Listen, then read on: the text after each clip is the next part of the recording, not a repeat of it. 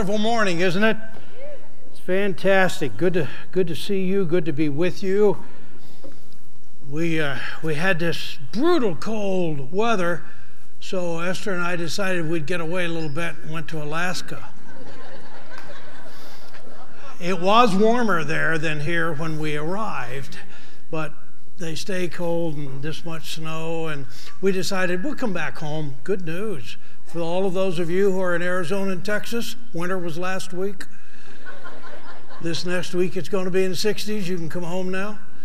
It's fantastic. Good to welcome all of you. It's rodeo week in our area. Black Hills Stock Show and Rodeo is on. We've got actually a couple of people I know, Rance and his buddy are roping today in roping, header healer there, and which leads me to, I heard this week that they think Jesus was a cowboy. He was a healer. I hope that's not sacrilegious, but whatever. We're good. We're all good. It's really, really good to see you. It's good to be together in God's house. And today we're going to dive back into the book of Philippians. By the way, many of you have talked to me that my grandson Dawson spoke for us last week. And, yeah, not bad for a kid, huh? Not bad. And I'm grateful for the Word of God is in Philippians, and we're going to lead up to the passage. He talked to us about this lifestyle of prayer, this pray without ceasing. We're going to lead up to that passage and surround that here over the next few weeks. But we're back in Philippians, and we're going to talk about this whole idea of a matter of focus, of being a citizen of heaven. And I just want you to put this in focus. The Apostle Paul is writing this. He enjoys dual citizenship that's actually triple citizenship. He's a citizen of Israel. He's a born Israeli Hebrew. He was also a citizen of Rome, the Roman government, which not everybody in the subject nations was, but he had that right and privilege. One of the reasons he could appeal to the Caesar, to the Supreme Court, was because he was a Roman citizen. So he's writing from the standpoint of a person who enjoyed dual earthly citizenship, and he's saying to us, I really want you to consider yourself a citizen of heaven. Park that thought for a minute. Understand, remember, in the book of Philippians, it's a book about joy. He's writing to us about how to have joy, how to get it, how to sustain it, how to grow it, how to have joy, how to be a rejoicing person. So put this all in context to say, if you want joy. I've had a really good week, except two or three things were not good. And I've been reminded of this. And part of this, I'm like, seriously, God, you're just doing this to me because you know I've got to preach this on Sunday? Really? Come on. I get it. You don't have to make it an object lesson all the time for me. But there have been two or three of those things, and God's been reminding me of perspective and focus. And that's really what this passage, I think, is all about. So let's just jump into it. And the first thing we're going to talk about, wait a minute. There's a slogan that comes up before this. I think we missed a slide. Because there's a key phrase to this. There you go. There's a key phrase to this that I want you to get in this verse of Scripture, and that I want to make sure that this first few minutes is going to be on. It's this focused mind on earthly things, he says. These people have their mind on earthly things.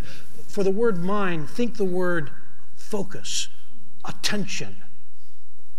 I'm fastening it to that. Their focus is on earthly things. Oh boy, should I stop right there? Because I got to tell you, that's pretty normal, right? I had a frozen drain this year. My mind was on earthly things. Let's get this earth thought out. Indoor plumbing is not overrated. My mind is on earthly things. Are you with me? Right? I mean, come on, we get distracted all the time. I'm already thinking about lunch. How about you? I'm just saying our mind is on earthly things. That's normal. Hello? See, and I want him to say, yeah, duh. This is like where I live. And he's saying that's the problem. Because your mind is focused, you are fixed on earthly things, and this is a joy robber for you. Ooh. So let's go. Let's read the passage of Scripture. And I'm going to tell you, he's describing his current culture. See if it reminds you of anything you know. For as I've often told you before, and now tell you again, even with tears, many live as enemies of the cross of Christ. Oh boy. Watch this. Here's the description. Their destiny is destruction. Pause a moment. Their destiny is destruction. They're doing things. It blows my mind, by the way, when I look at many things going on in current culture. I'm thinking, seriously, you got to know this doesn't work. Seriously, how many times do we have to do this and it turns out to be a disaster before you get a clue? Their destiny is destruction. Seriously, this is going to blow up. Seriously, this is going to not end well. This is going to, hello? This is a train wreck waiting to happen, and you do it again and again and again. Now, he's also talking about broader and bigger destiny, but are you with me? You understand, if I'm thinking about this, at this moment, I'm not all that joyous. How about you? See, this is part of the problem. Keep that in context. Watch this. Their destiny is destruction. Oh, their God is their stomach. Did I mention I'm already thinking about lunch? But widen that category. They worship, focus, pay attention to what they consume. Let's put it in that perspective. Does that make sense? We worship. Have you noticed this? Pretty much every time you buy something, you start thinking about the next thing you're supposed to buy. We worship what we consume. We just live in such a consumer age and world, right? I mean, part of that's natural. We are designed, created with an acquisitiveness. That means we need to acquire things. We want to get things. That's not a bad thing necessarily, but it can become a bad thing when that starts to dominate, take over our lives. We start thinking, I am what I have. I am what I consume. So instead of just your food, your stomach, think about this. Am I focused too much on what I eat, what I wear, what I drive, where I live? Is my focus too much on earthly things, on what I consume? Let's go to the next one. No, I'm sorry. Back up to the verse. The next part of the verse. And their glory is in their shame. So watch this. Their enemies, their destiny's destruction. Their God's their stomach on what they consume, and their glory is in their shame. They're proud of. You almost think he's been watching TikTok or something. I mean, seriously. Now I'm an old geezer, and I get that, but still. You think things that were just a short time ago very shameful, now seems to be, people seem to glory in them. Huh. I mean, they're like really proud of this. They're like really open and in your face about this. Huh. Wow, their glory is in their shame. But then he summarizes it all. And I want to spend just a minute or two there. Their mind is set. And that word set in English, it means fixed, established, rooted, grounded. Their mind, their focus, their thinking is established, set on earthly things. So right now would be a good time to ask yourself the question, how much of my thinking is about earthly things? And I'm going to guess about 99%. That's what I'm going to guess. Hello? You're not bad people. I mean, well, a couple of you, but no. No, you're good people. You're good people. But hey, I'm right in here with us. Come on, about 99% of the time, we're thinking about earthly things. Our mind's set on earthly things. What's next? What do I do? What do I have? What do I get? Where do I go? How's this hurt? What is it? Earthly things. Our mind is set on earthly things. And so I'm going to propose to you, as a matter of fact, at the end of this message, I'm going to ask you to say this out loud with me. I'm going to say, God, help me to be aware of earthly things, but to be focused on heavenly things. And that's difficult, ladies and gentlemen. Well, but let's put it in the context in which he's writing Philippians about joy. Because I got to tell you, the more I'm focused on earthly things, the less joyful I am. Now, I got a lot of good stuff and a lot of things to be happy about, earthly things. I'm not suggesting that life's really miserable for me. It's not. It's good. But there's stuff out there. The more I listen to the news, the less joy I have. The more I think about societal shifts and cultural trends, the less joy I have. The more I think about how old I'm getting, the less joy I have. Are you with me? The more I think about how expensive stuff is, the less joy I have. Hello? Have I really depressed you? It gets better. Hang on, don't leave right now. I'm just telling you, though, if your mind is set on earthly things, you have struggles with joy. But watch this. Some of you will say, well, by the way, Paul's writing this 2,000 years ago, and you say, well, that sounds like today's culture. You're right. This is human nature stuff, understand. This didn't happen with the advent of social media. This has been around a while. And he's saying these big picture parameters, this big stuff, is part of it, and it consumes us and distracts us and obsesses us. And even, ladies and gentlemen, when we get upset about the stuff that we actually should be upset about, but when we get focused and fixed on that, we lose our joy. So next time, for instance, you find yourself discouraged, sad, disappointed, depressed, here's a great question to ask. Where's my focus? Because I got to tell you, I'm betting you're not thinking a lot about heaven right then. I'm just guessing. It's a good guess, actually, more than a guess. You're focused on stuff here that's not going well.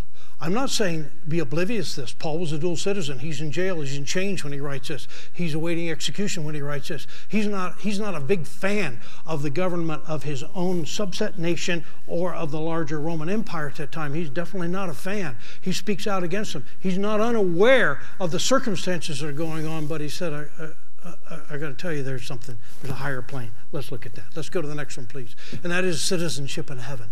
Instead of your mind being focused on things of the earth, he says, I want to talk to you about citizenship in heaven, so let's read. Our citizenship is in heaven. So what's the contrast? Their mind is on earthly things, but our citizenship is in heaven, and we eagerly await a Savior from there, the Lord Jesus Christ. I'm going to get back to this a little bit about the returning of Christ, but watch this. We anticipate, we look forward to a Savior. I wish Christians would remember this difference. I'm already watching news about the upcoming election. I'll go ahead and acknowledge that. I already have, I'm pretty sure how I'm going to vote. I'll acknowledge that. I'm already care about that pretty deeply. I'll acknowledge that. But that's different than a Savior.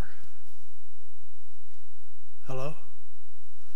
Whoever it is we elect will serve 2 years or 4 years. We're going to talk about that in a little bit. We'll have limited impact. It matters. You should vote. You should vote clearly and carefully, but not a Savior. And we need to remember that. And he says we need to eagerly await a Savior from there, from heaven, the Lord Jesus Christ. I'll walk through this and we'll come back and unpack it a little bit. So, who by the power that enables him to bring everything under his control. Did you just hear that?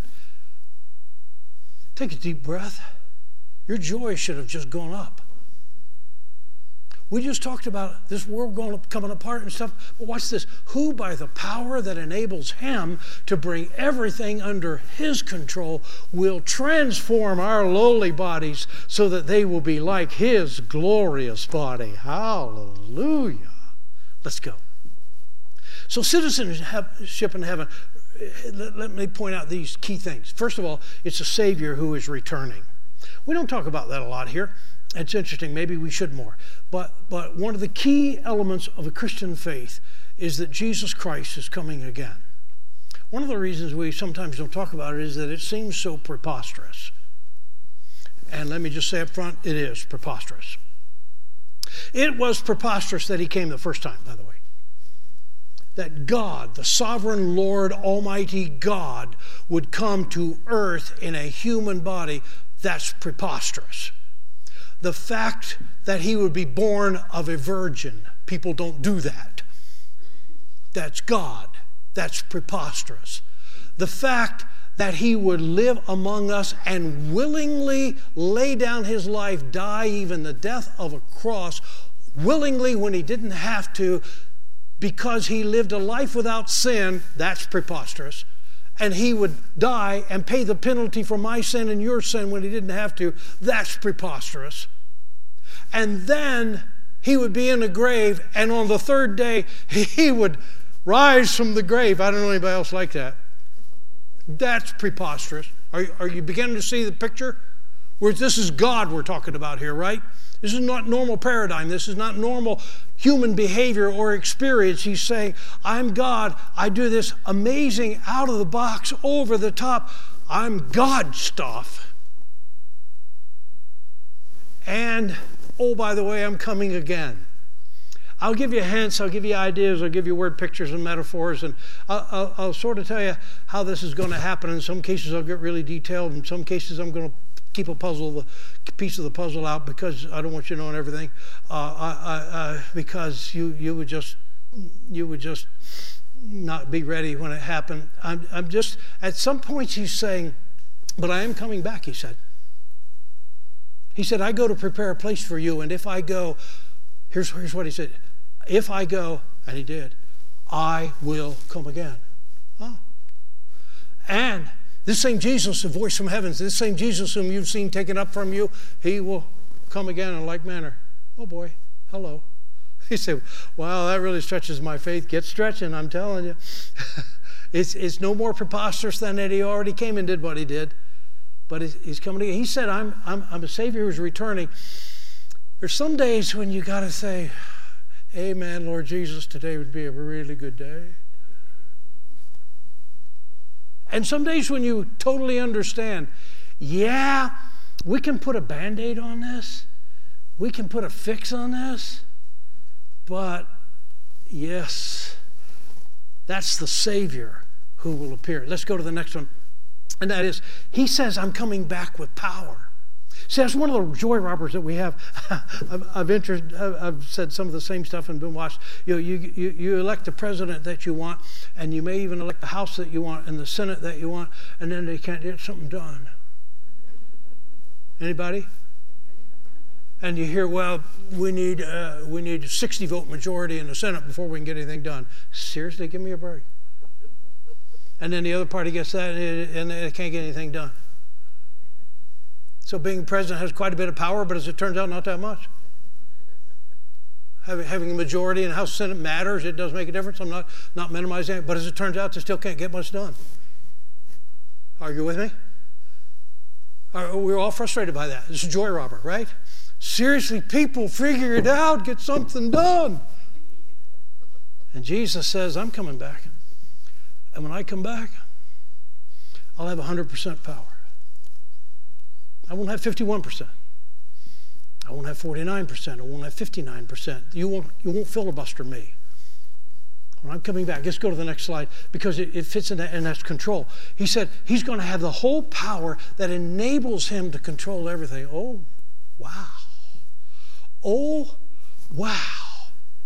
So you understand, he's not talking political power.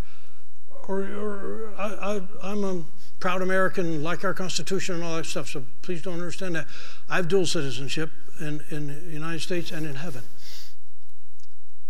And in heaven, I have a vote that sometimes makes a difference and sometimes doesn't, and limited power and limited rights.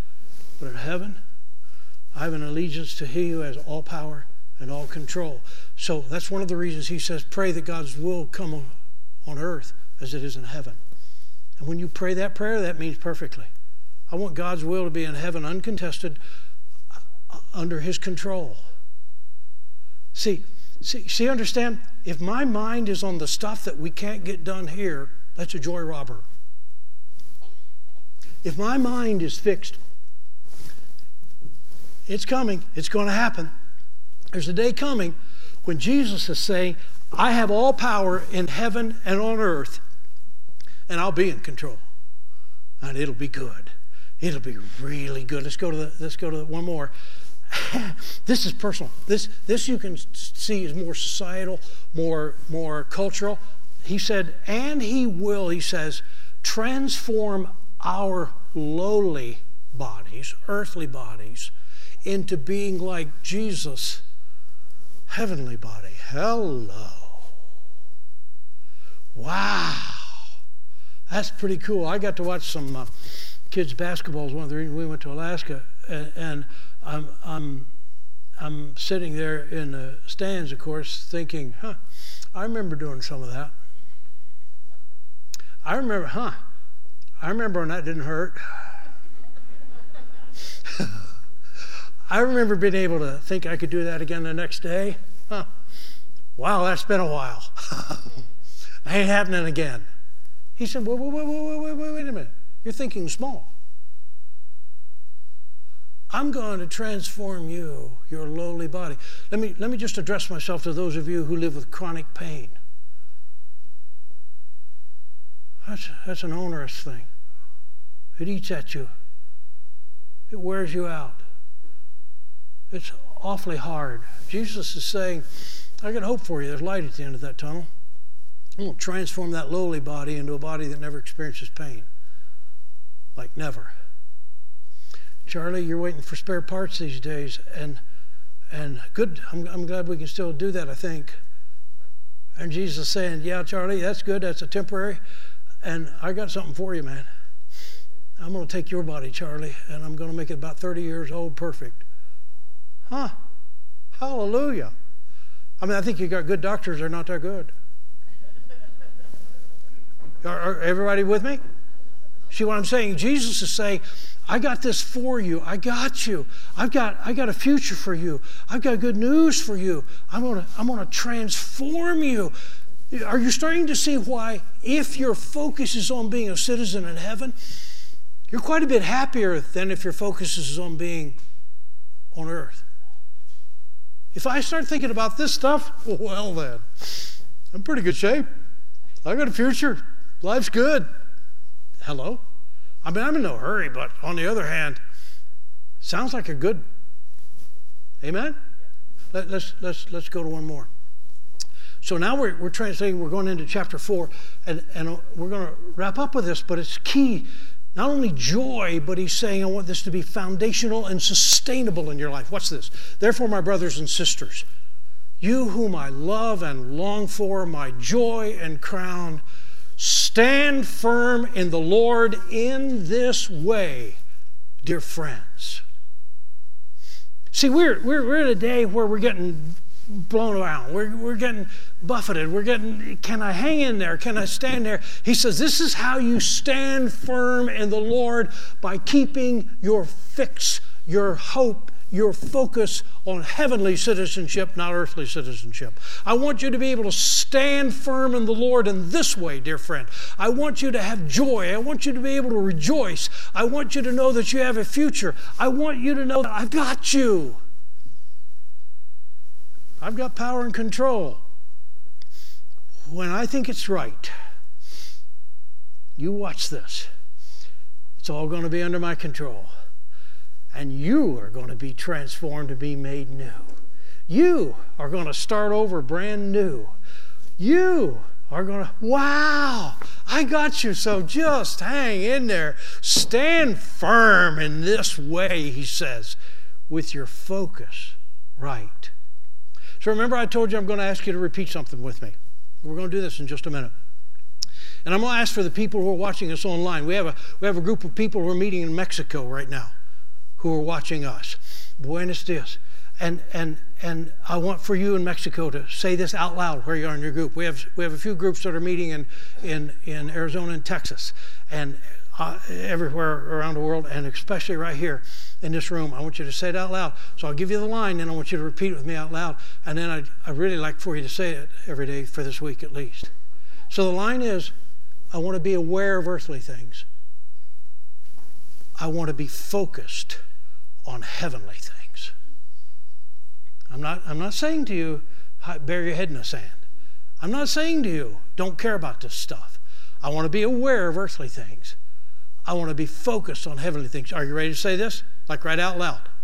Like out loud, like all of you. Are you ready? Get your vocal cord.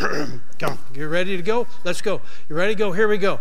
I want to be aware of earthly things and focused on heavenly things. Wow, you did that well. There's two of you didn't, though. Let's pick you up. Let's go. Let's do it again. I want you to be aware of earthly things. I want to be focused on heavenly things. Amen. Amen. In this way, he says, I want you to stand firm in the Lord. I got to tell you, if you remind me of that, I'll be better. My tendency will be to forget that. Next time I have a drain freeze up, I'll tend to forget heaven. Hello? Are you with me?